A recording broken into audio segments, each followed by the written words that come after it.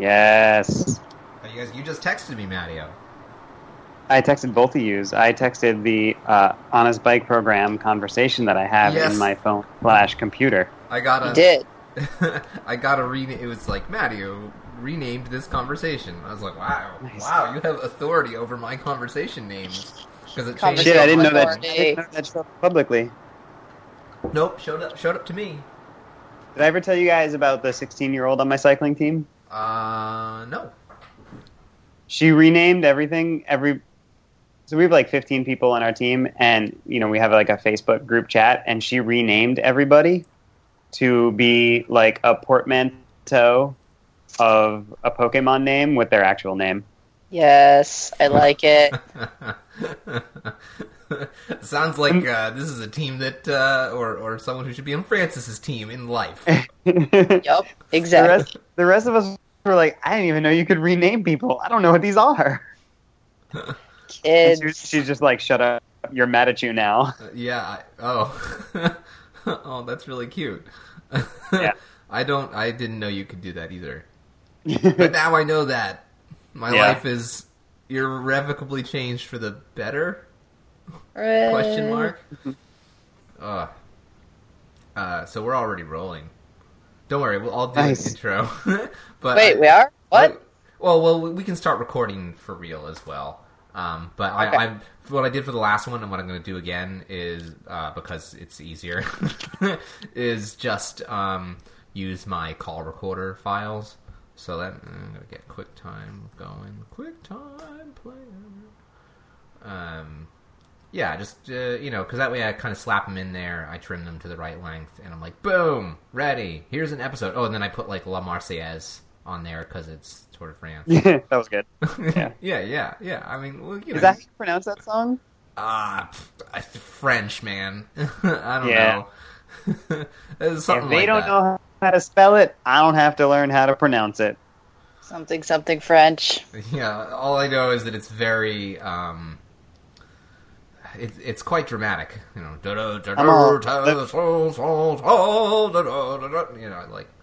I don't remember. And they don't like this, but I'm all La Marseillaise. What is that? Like a kind of dipping sauce? That's Hollandaise. This is a variant. It's a little bit garlickier and has Actually, different. Hollandaise isn't a dipping sauce. I should say that's wrong. Yeah. I feel like if you're like got some honey, like some Hollandaise in a tub, and you're like, "What's this? Honey mustard?" Dip my meat nuggets in my Hollandaise mustard. A friend of mine was traveling with his family, like in Europe, and at some point they're out to dinner or something, and his dad goes, "Oh, can you pass that little bowl of mashed potatoes?" And they look on the table and they're like, "What?" And he says, "That bowl of mashed potatoes. It was really delicious. I already ate mine. Pass me that bowl of mashed potatoes." And they look at him and they're like, "Okay, but these aren't mashed potatoes. This is a bowl of lard." I love it. But monsieur, these are not how you say potatoes. It is a amon pour fats. Monsieur, that is not mashed potatoes. That is a bowl of my used earplugs. The French are just make everything delicious. All right, well, we should record. I guess I'll make you guys record. So, right. Are you ready? Ready. All right. Yep, ready. 3, 2, 1, go. All right, we're going. I'm hoping maybe I'll just leave that in. I don't know. Just a little treat. Anyway.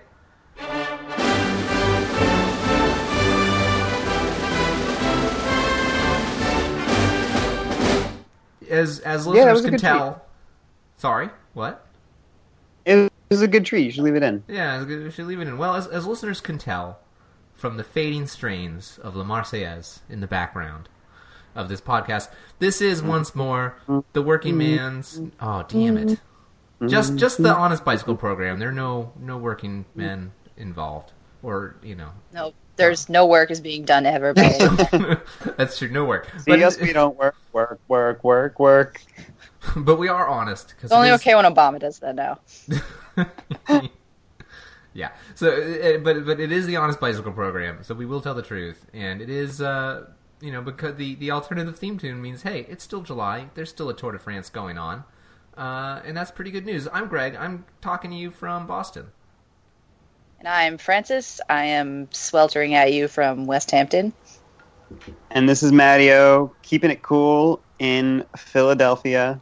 I assume you have an air conditioner going. I do not. No, we just had a storm roll through, cooled it down a little bit. I am in the only room in my house that is appropriate for recording at this time is fucking stifling. Yeah, I did have the window fan blowing cooler air in, but it's still pretty toasty in here. I hope it's a sultry swelter, Francis. Sultry, another word for heat. It's more like the dirty old man surrounded by like a bunch of half-eaten sandwiches and like the fan broke and the electricity got shorted out sort of sultry. Yes. That's a really disgusting image. Well, give me one of those sandwiches over there. That one looks kind of not a week old. Yeah, covered in mayonnaise. That one. This egg salad, I remember I made it only 3 days ago. It's been in the closet, which is a little cooler than the rest of the house, so it's okay. I flavored it with Marseillaise sauce. Egg salad with Marseillaise. Delicious. I'm going to flog this joke until we get irritable emails from French people. I've been getting those for weeks now, haven't you? No. Hey, all right. Anyway, before we get rolling into, we have things to talk about. This is just a bunch of nonsense that we're doing right now. But we have actual things to discuss. It's about par for the course. Yeah, well, that's true. Very normal. But we're going to talk a little bit about the Tour de France. No way we can cover everything that's happened in this ridiculous Tour de France, but we'll talk about it a little bit. We want to talk a little bit about, I think, Olympic Games, Rio kind of stuff as well. So we'll do that. But before we get started, I want to say, hey, we're coming to you on the Wide Angle Podium Network. This is a fine network of fine cycling-associated podcasts. You can go to wideanglepodium.com to learn more and to become a member. That's right. You can support us in our ridiculous,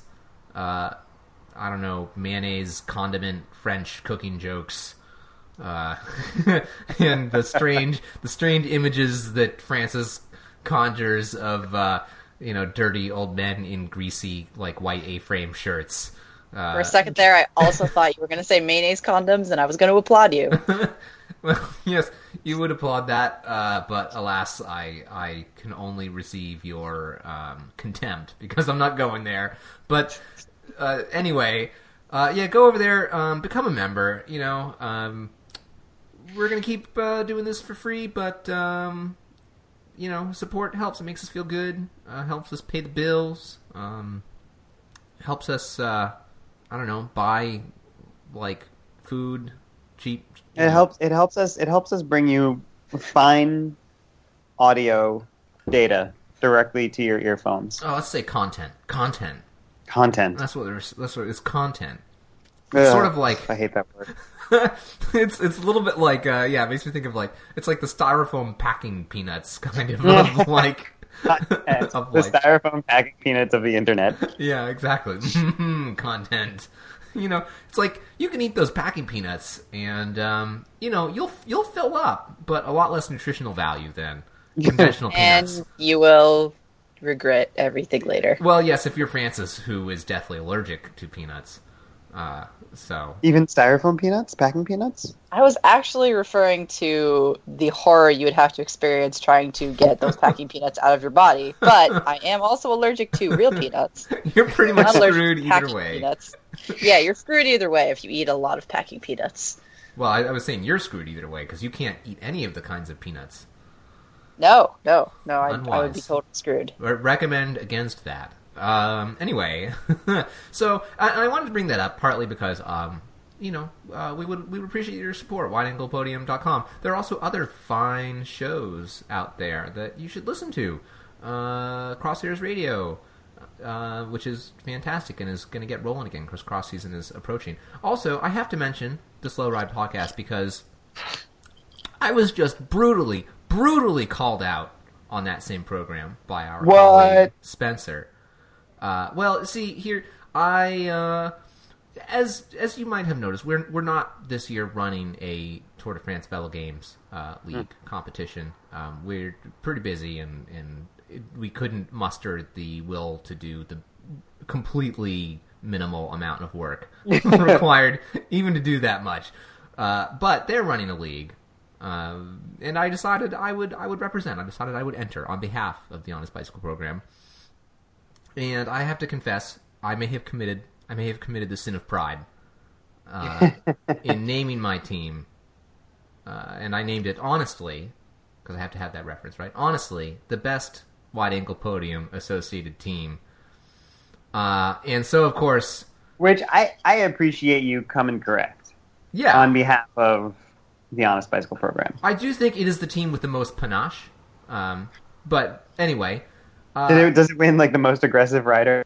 Oh yeah, red numbers galore. But it is, as noted by Spencer, trailing all three of the hosts of that program in the standings of their own teams. So yeah, that's a little bit embarrassing. But who'd you put your let's talk tour here. Like who'd you put your hopes and dreams and Velo Games points on? Okay, let me see if I can pull that up. All right, I don't have it open right now, and I don't know if I can find it off the top of my head. But actually, I bet it's on my phone. But I can tell you right off the bat that I had Thibaut Pinot. That didn't pan out very well. No, yeah, that was not great. Here's my list. Hang on, I gotta let it reload again. Yeah, so Thibaut Pinot right off the bat. That was a dud pick, unfortunately. I like that guy, but man, had Adam Yates. That was actually pretty solid. That's pretty good. That's a good pick. He was probably kind of affordable. 10 points, yeah. So he's pretty much one of the powerhouses on my team. Had Nairo Quintana. We'll talk about this. He's a little bit disappointing. But so far, this is, reasonable, right? Like, it makes sense. Nairo Quintana. I had Dan Martin, also a good pick. He's fallen down a little bit, but he's doing well. Michael Matthews, again, started out, I was regretting that, but he really turned it around for me, so I'm really feeling pretty good about it.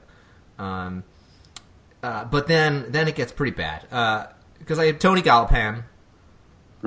He's been a no-show. He's been anonymous.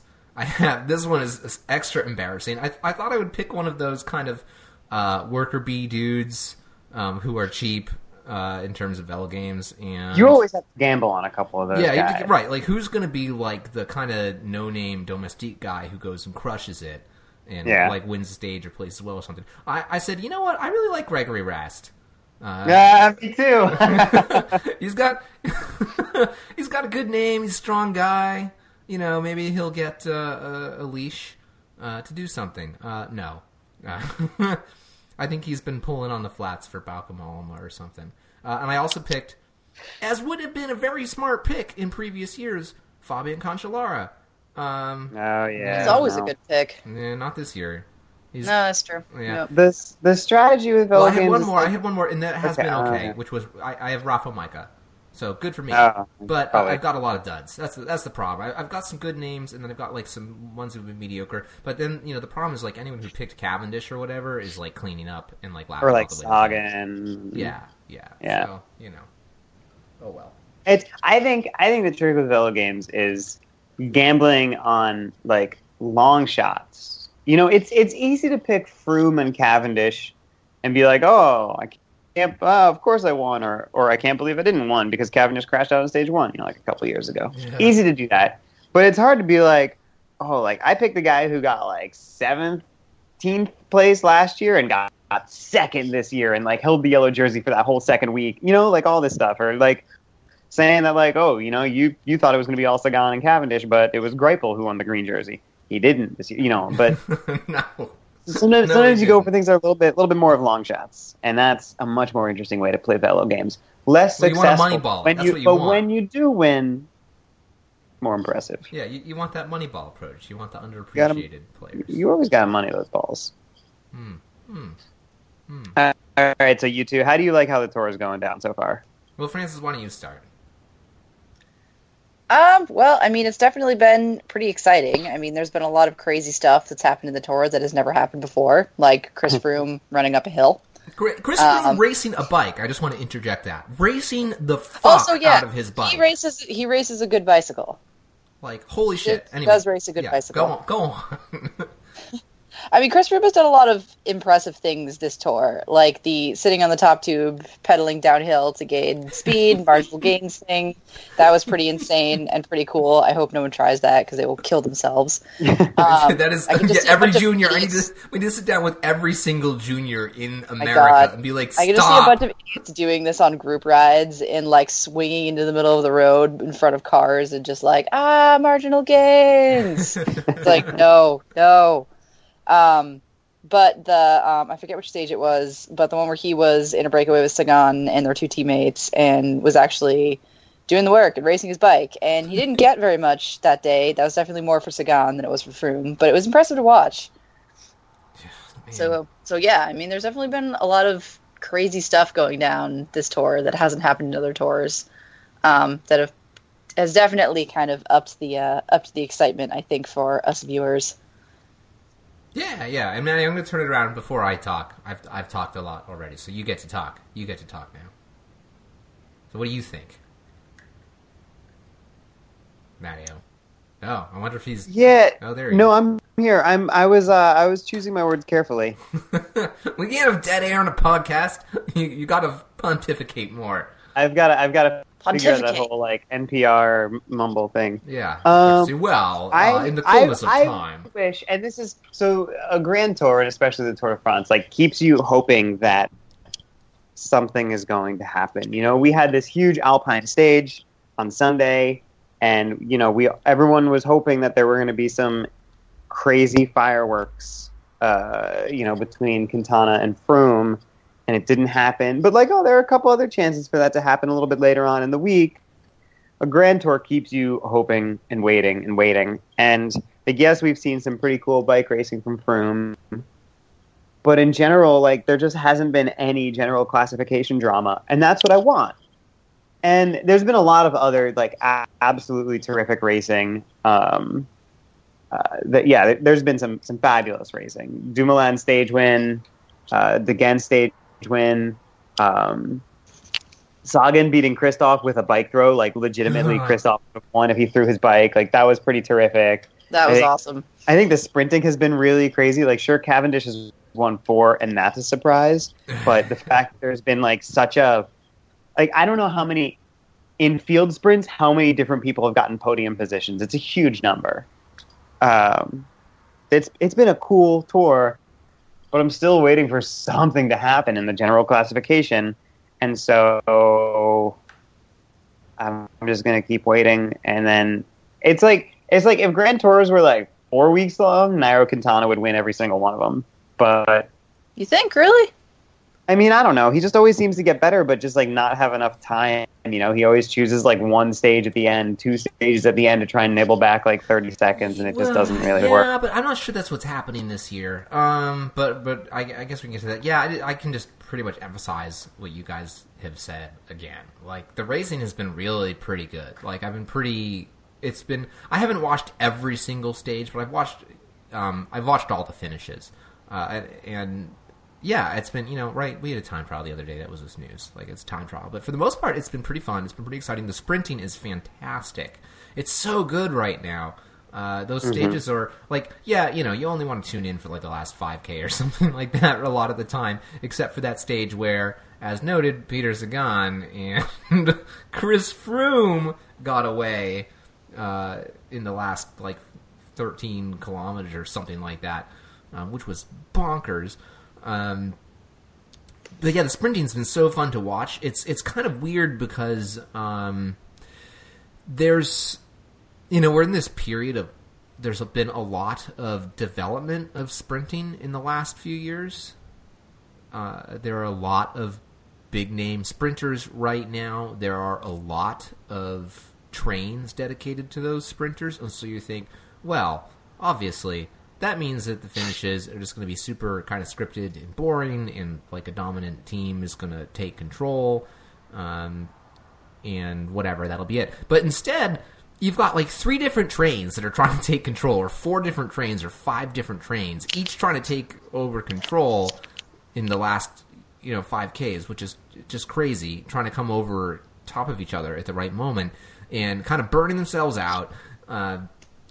And then you've got all these guys who are pretty evenly matched with kind of slightly different emphases, I suppose, in terms of their skills, specific skills. And then Cavendish, who doesn't really have much of a lead-out train, is just surfing them to victory. Like it's 2007. He's got some like pretty studly rouleurs. Turns out I don't really know how to pronounce that word. Rouleurs, yeah. But he doesn't have... He doesn't rouleurs, have... not rouleurs. Rouleur... You're making this... You're overthinking this, Matteo.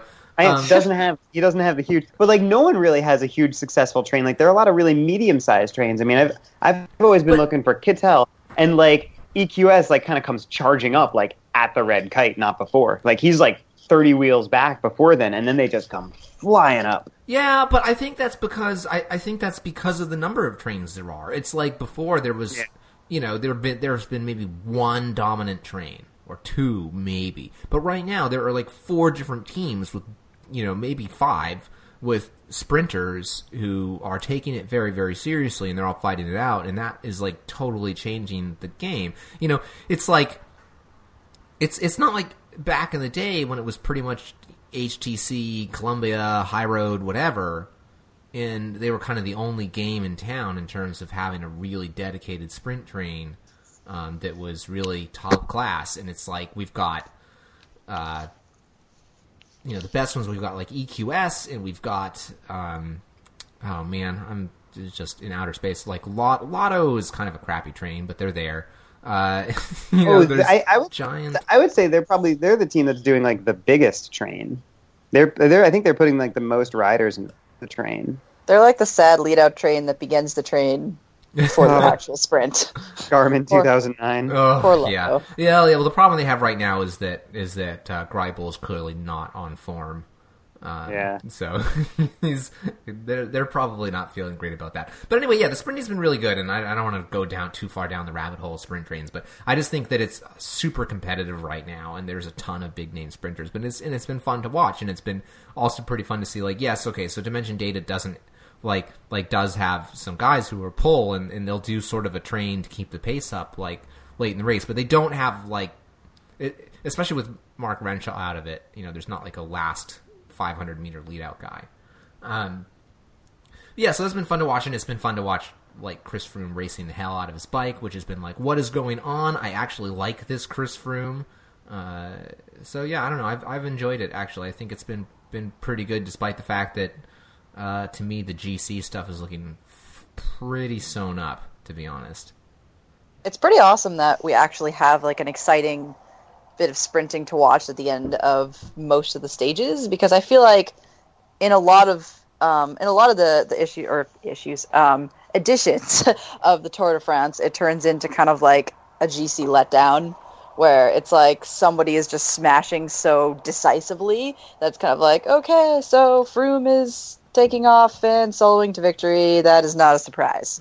Whereas like the sprinting adds like that level of excitement, and the fact that there's seems to be more energy and more enthusiasm and more craziness in it this year is exciting. Yeah.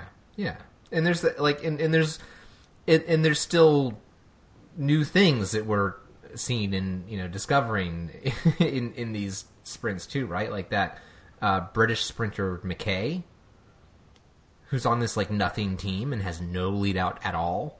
And that was the dude who like earlier this year had this sick win at the GP Denain where he like threaded a disgusting needle at like 50 meters to go. Yeah, where he threaded like through 8 different dudes at right angles somehow. And it was like, oh, he can't go through that gap. Holy shit, he just went through that gap. I can't believe it.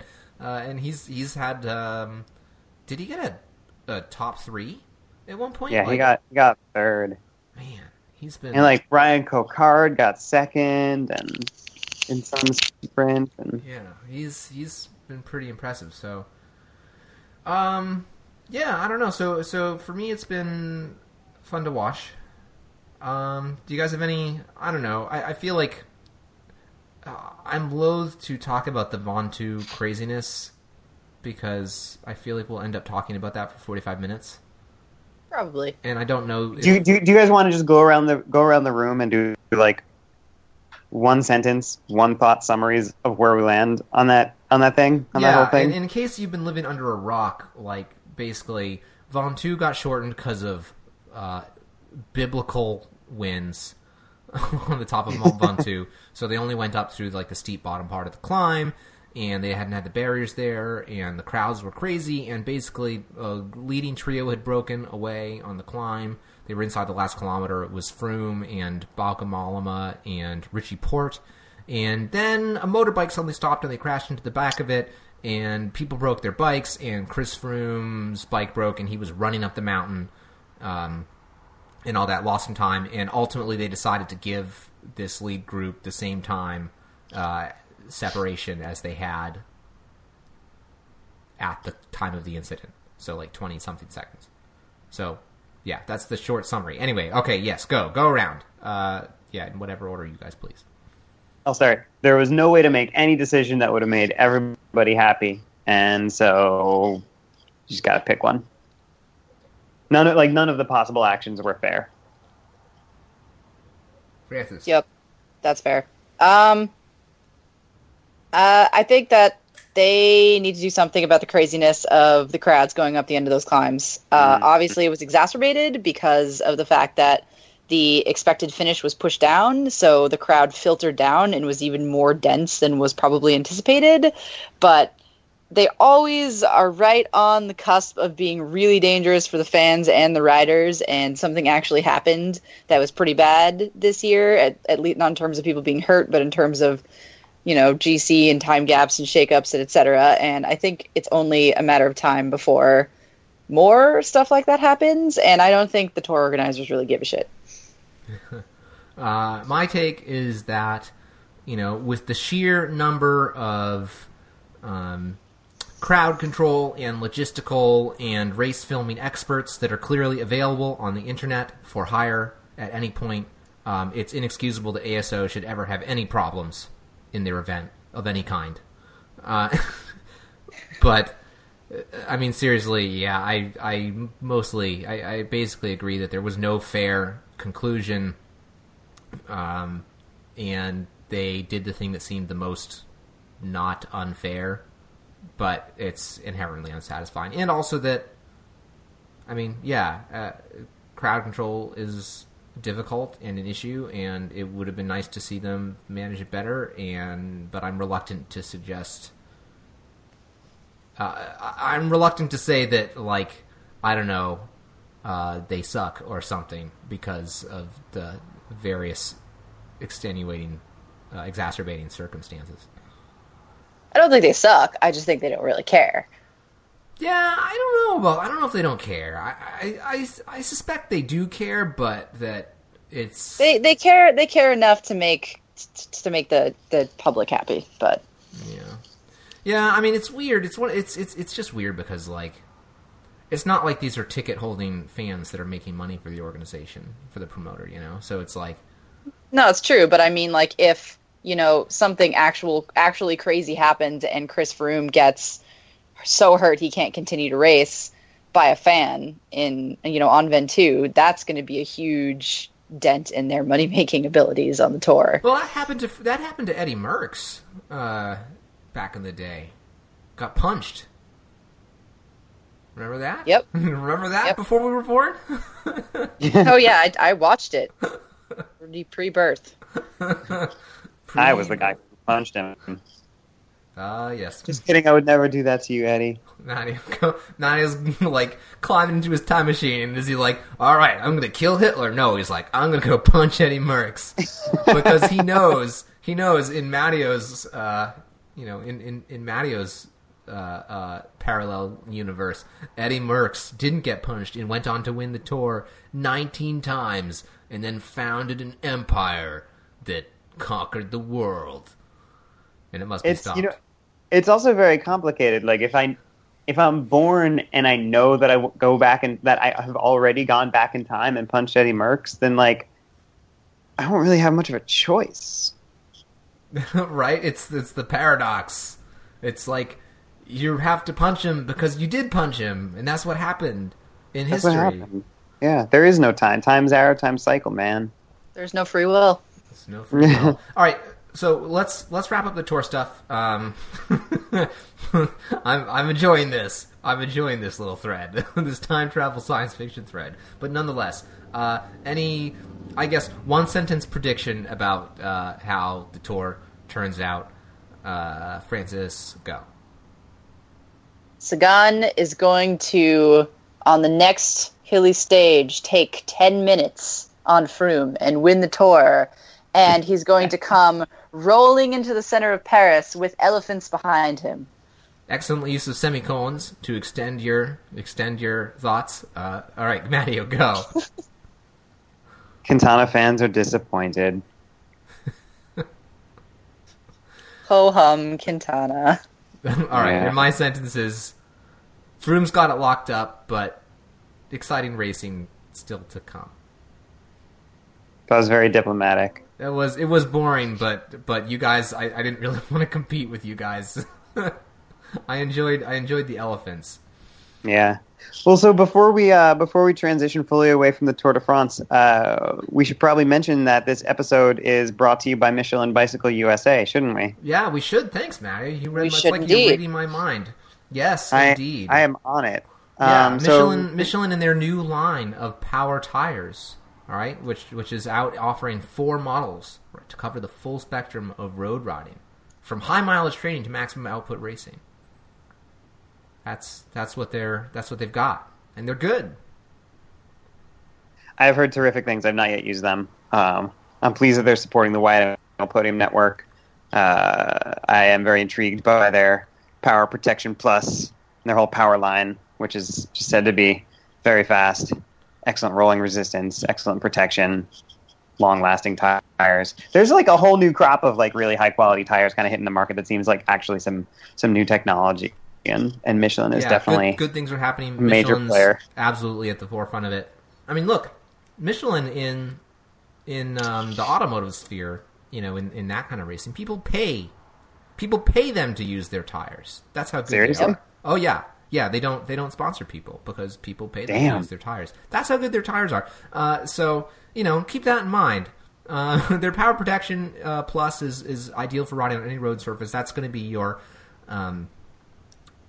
sort of fast but tough training, and even racing tire if you want to do some, maybe not like full-on gravel, dirty Kansas stuff, but if you're going to hit some dirt roads now and then, it's going to be probably a good tire, and you'll be able to get rad and not get flats on sharp rocks like I did just yesterday in the Blue Hills, though you probably are going to want more of a mountain tire for something like that.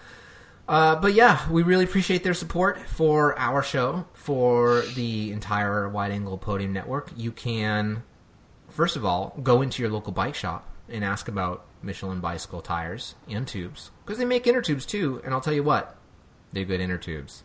And, a lot of people might think, by the way, that inner tubes are just interchangeable and they're all the same. Not true. Not true. There are definitely crappy tubes out there. So you can follow them on social media. They've got they're on Facebook, they're on Twitter, at Michelin Bike USA. They're on Instagram, Michelin USA, and they're even on YouTube at Michelin Bike. So check them out. Go to your local bike shop. Give them some love because they're giving us some love, and thanks to Michelin Bicycle USA. Yay, Michelin! Woo, Michelin! All right. Bum bum bum bum bum bum bum bum bum bum bum. I hope you all have your hands on your hearts for this playing of the French national anthem. Anyway, well, okay, this is something telling me about my Amazon order. Whatever. So let's move on to talking about Rio stuff. Where's my emails so I can see? Because Maddie was like, hey, we should talk about this as well as that. And I was like, yeah, we should talk about this as well as that. So there are a couple things as far as the Olympics go that are worth talking about. First of all, I'm going to talk maybe the women's team stuff. I think that's the biggest stuff. So first of all, we've got the women's pursuit squad, which is the team pursuit squad. Sorry, the women's team pursuit squad team. Grupo. Yes, which is. Would you say they're the gold medal favorites, Matteo, or are they just a real contender? I would say they're definitely medal favorites, and if they don't make the gold... So the way a team pursuit works is that all the teams do a team pursuit, and the top 4 times, the top 2 ride for the gold medal, the top 2, and the third and fourth ride for a bronze medal, sort of a ride off against each other. They actually may have changed the tournament structure, but I don't think they have. I'm not sure. But don't quote me on that. If they didn't make the gold medal round, I think it would be a pretty big surprise.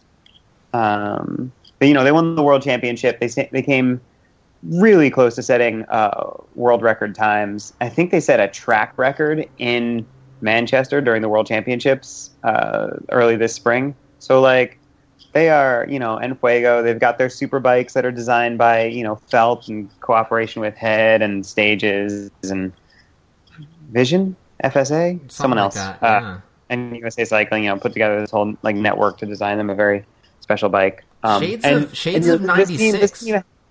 Shades of 96. The team has been people have been trying to make this team for years.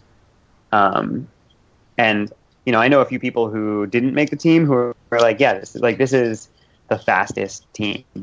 So I don't know if it's safe to say that they're a gold medal favorite because a lot of things can happen. And despite the British cycling has been going through a lot of drama and fuss lately. Yeah. But I think you can never count them out because they are full of really amazing athletes. But how is Australia on the women's team pursuit pretty good? Yeah. And so is Canada, and yeah. Stiff competition, but it's really exciting. I gotta say, to have a team this good and anchored by Sarah Hammer, who has been plugging away for so long. It's like Sarah Hammer, who's in her mid-30s.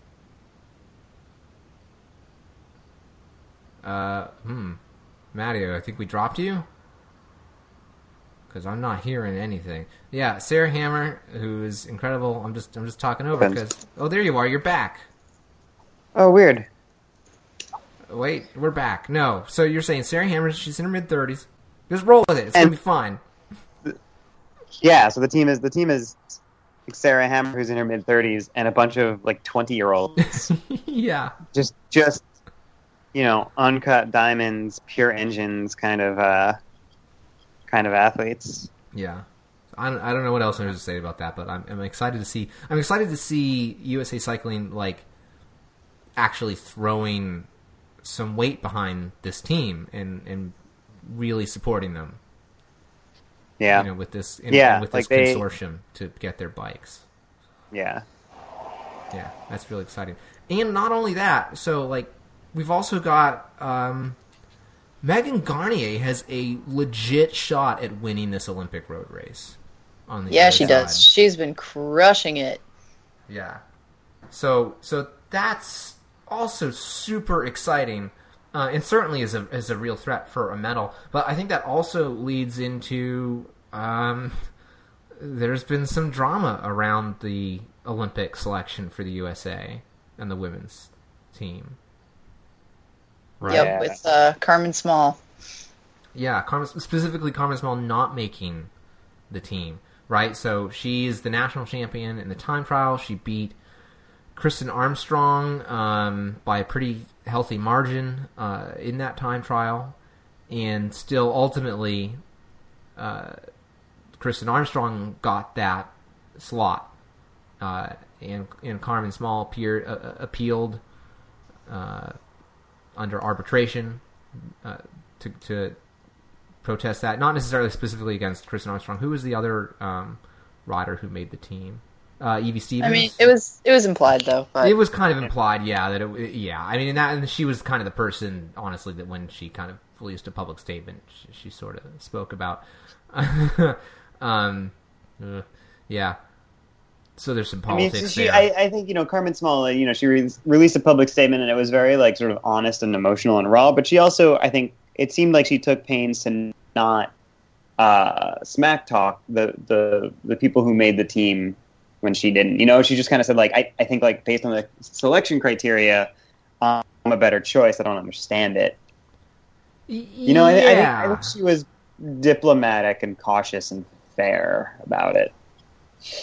She was, yeah, and she made, some valid points. And I mean, she didn't mention Kristen Armstrong by name, but, she was kind of like, well, Kristen hasn't competed outside of the U.S. in a long time and hasn't really kept up with the accolades that, brought her onto the Olympic teams in the past in terms of international competition. And Carmen Small, has the results to back it up. So, she had I think she had a legitimate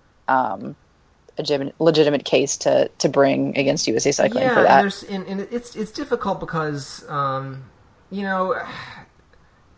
don't know. So the selection criteria, I'm not really sure. To my understanding, they pretty much talk about, so it's discretionary, right? And it's mostly about the individual rider's kind of accomplishments. And there's some automatic berth kind of things, which is how Megan Garnier is on that team. She was bronze medalist in the World Championships last year, so she's automatically on the Rio Worlds, right? The Rio Olympic road race team. No one else automatically qualified for any slot, and on top of that, I think is it a 3-woman road race team and 2 or 4 something like that? But in the time trial, you have to have basically the ones who do the time trial also have to do the road race. And this is kind of what hinges on it. So, something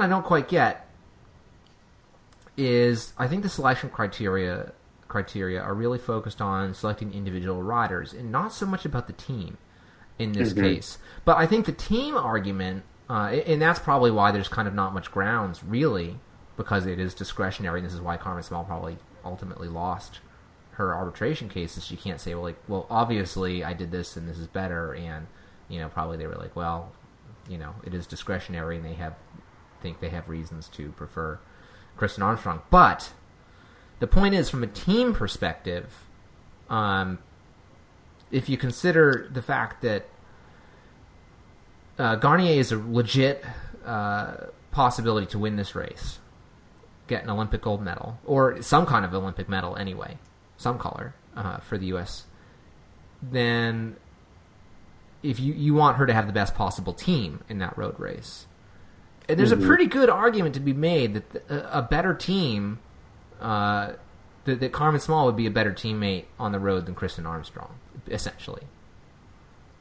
So, I mean, is that fair? Is that how it should be determined? I don't think that's in the criteria, but I don't know. That's kind of the grumblings I've heard about this. I mean, I think that makes sense, but I think, ultimately part of the issue is, like, there are selection criteria published so that people know, how to make the Olympic team, but that whole discretionary element is a huge part of it. And so even though they're published, and even though, like, the arbitrator found that the decision was made consistent with the published guidelines, it still feels like a backroom decision and not like something that happened. Like, you win the Olympic trials, you go to the Olympics. Right. Because there are other sports that have that. Like, you go compete at the Olympic trials, and if you win or whatever, then you go. Yeah, I mean, that's not like a perfect solution. So my sweetie's a gymnastics fan, right? Also a figure skating fan, and in both of those, certainly in gymnastics, right? If you win, at least on the women's side, I don't know anything about these sports, so stay with me here. But if you win these events, then you're an automatic berth, like you're going. But it's a team of 5, and every other pick is still discretionary, and placing higher is still better for your chances. but they're allowed to consider other things. So I don't know, like, I wonder, because there's been talk about maybe USA Cycling will do Olympic trials again in the future. But is that going to be like, well, okay, however many slots are left after our other automatic selection criteria, if we retain them? Is it going to be like, well, we've got 5 slots, and we've got 2 people who qualified automatically, and therefore the podium, of our Olympic trials road race goes. Like, is that how it works? I don't know.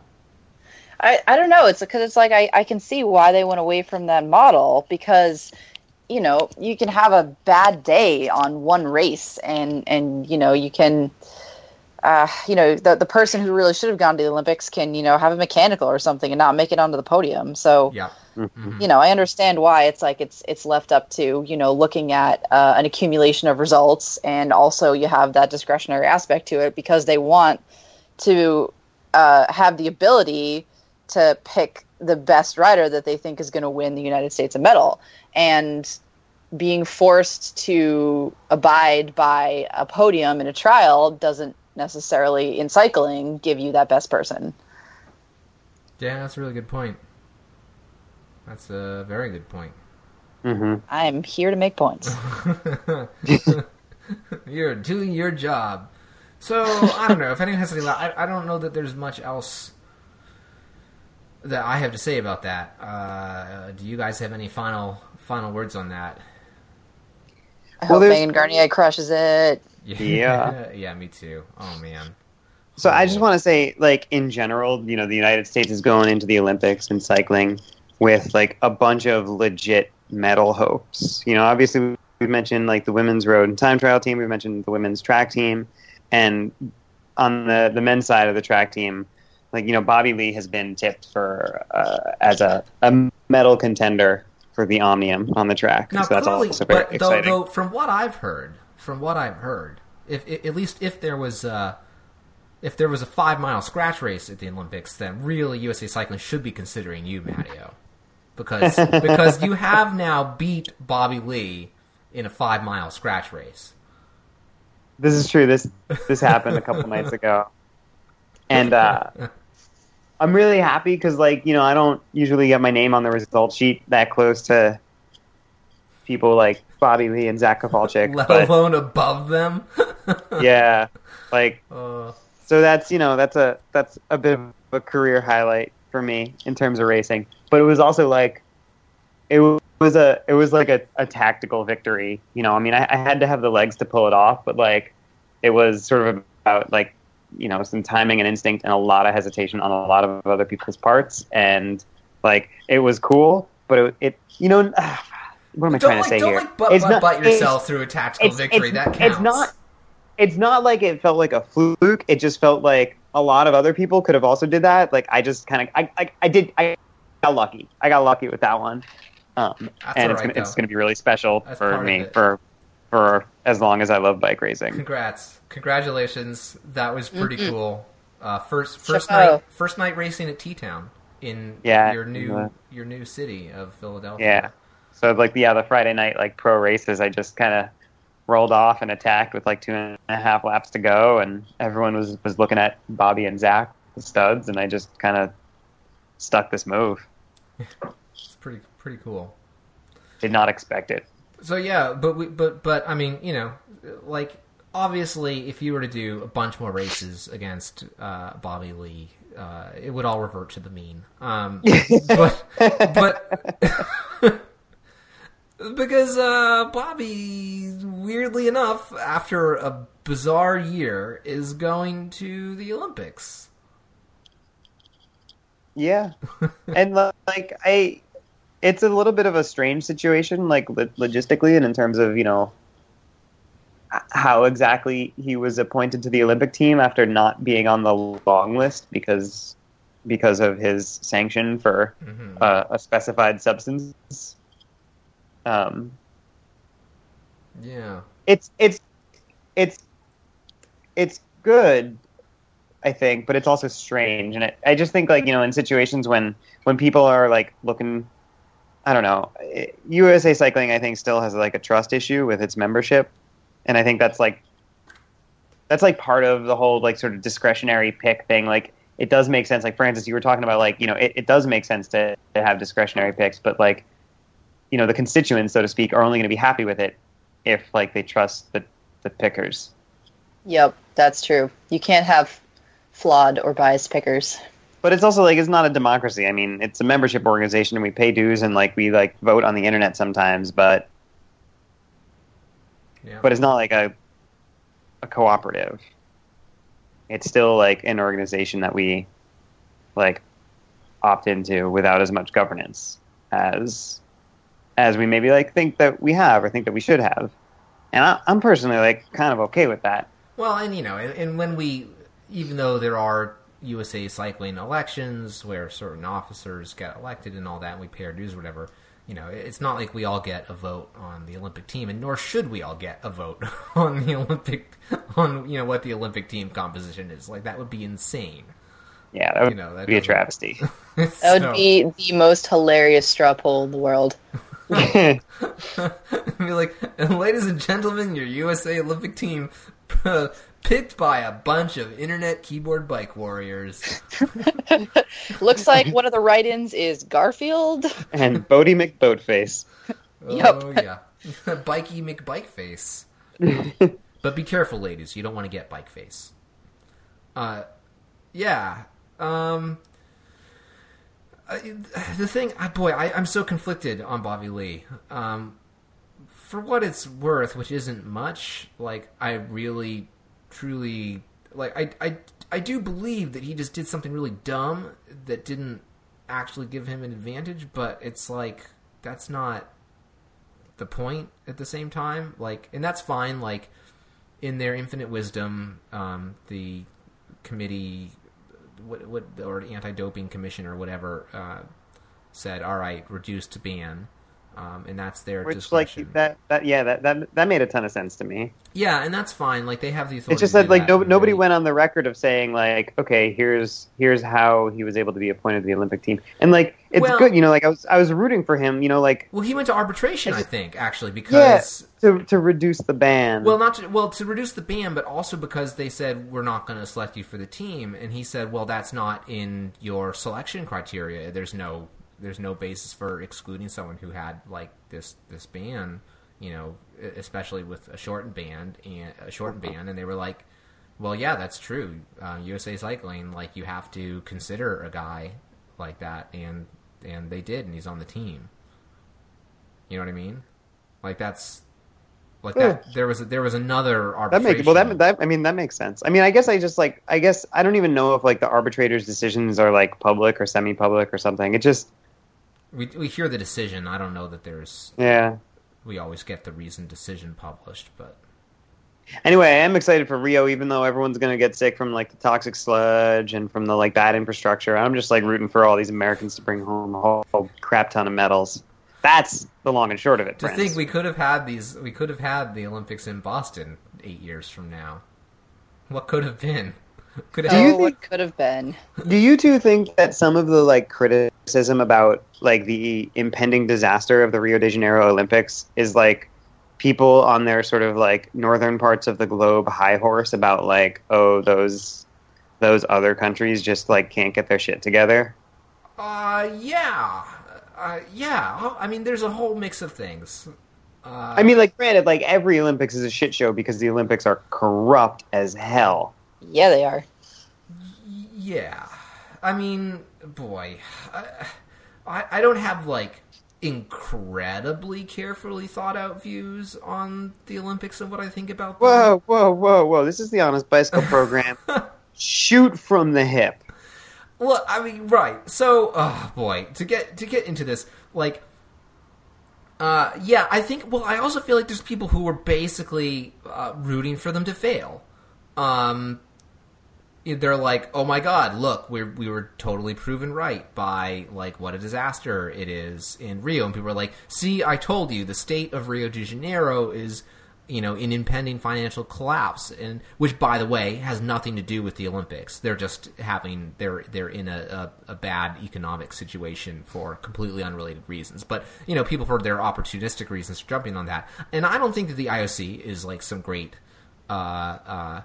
organization, and I don't really think I am very skeptical of the sort of like NBC Bob Costas, boy, don't the Olympics bring us together and make us feel good about humanity kind of story. I have a pretty jaundiced eye toward that kind of like, yay, United Globe crap, because like we seem to really love blowing the crap out of each other, and have always used the Olympics as a political platform. And despite what people say about it being above politics or whatever, that's horse shit.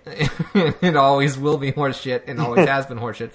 But and it's an organizational disaster, and they try to do way too many things, and it's way too expensive for people to host, and that just invites more graft and corruption, and corruption, and makes it more appealing for like dictators to show off how great their countries supposedly are. But that said, I've been waiting for you to get to the but for like 5 minutes now. That was an amazing run-on sentence. Sorry, but the Olympics are a pretty incredible international multi-sport competition that is amazing to watch and produces incredible stories and gets people really excited, and I think that matters. Yeah. So I don't know. I have very conflicted feelings about it in the organization, but like, I think sports are awesome, and I am glad to see people, I would rather see people make their political points using sports, however stupid it is, rather than with like, guns and fighter planes. And maybe that's not a very profound thought, but that's my thought. Phew. Yep, make your political points with sports and drugs. Together. But make sure that you keep your drug glory hole secret, or you might not be able to make your political points when drugs. Yes. Exactly. So that's yes. I love how our narratives are already baked in for this Olympics, and it's like, also, Brian, it's like it's the 80s again. It's like Russia's the bad guys again. Russia's like, what? We have not done anything. There are no drugs anywhere. And people are like, you're holding a bag of drugs. And they're like, this is a bag of sandwiches. It's like, no, it's like, I can see, it's like, in your other hand, you have a bottle of contaminated urine. Like... They're like, this is lemonade. It is not urine. I am drinking it now. See, watch me. Delicious. Like, no, Russia, no. Man, the Olympics. What a mess. Yay! Luckily, cycling has cleaned up its act, and everything's going to be fine. And there are going to be no bald guys getting popped for drugs at the Olympics. It's going to be fine. It's going to be totally fine. The Olympics are going to be fine. There's going to be rainbows just bursting out of every building in Rio. It's going to be awesome. Wow. Yes, rainbows. There's going to be like doves flying out of that big Jesus statue. Trumpets blaring triumphantly. Yes. There will be free painkillers for all citizens. Oh wait, no, that's maybe not so good. Raining from the skies. And on that okay, actually, the opioid drug crisis is not funny. On that note, maybe we should end before I say anything else terrible. Unless you guys have further points to make. Do you have further points to make? Unless before I say anything else terrible either. You've been pretty good tonight, Francis. I snuck in the mayonnaise condom in the yes, that's true. You did. The early minutes of the recording. You've been on your best behavior. I've been on a behavior. Right. Well, this has been the Honest Bicycle program. I have been Greg. I have been and still am Francis. I hope to be Matteo. Thank you all for listening. We'll catch you up in the next couple weeks. It'll probably be something from the vault because we're busy and stuff. And So it Yeah, might I've seem got a a little... new mayonnaise company to run. Yeah, very, very busy. So there might be something from the vault, something we recorded before we decided to do these Tour de France shows at the last minute. So we're just going to remix something. It's going to be the same episode, but there's going to be... Your kid, don't... in the background. It was supposed to be a surprise, Matteo. Yeah, if it's a little out of date, don't worry about it. It's cool. It's still going to be a wonderful conversation, as these things often are. And we'll catch you with a brand new, shiny, topical, and current episode probably in a month or so. But yeah, stay with us. We love you all, and good night. So long. Farewell.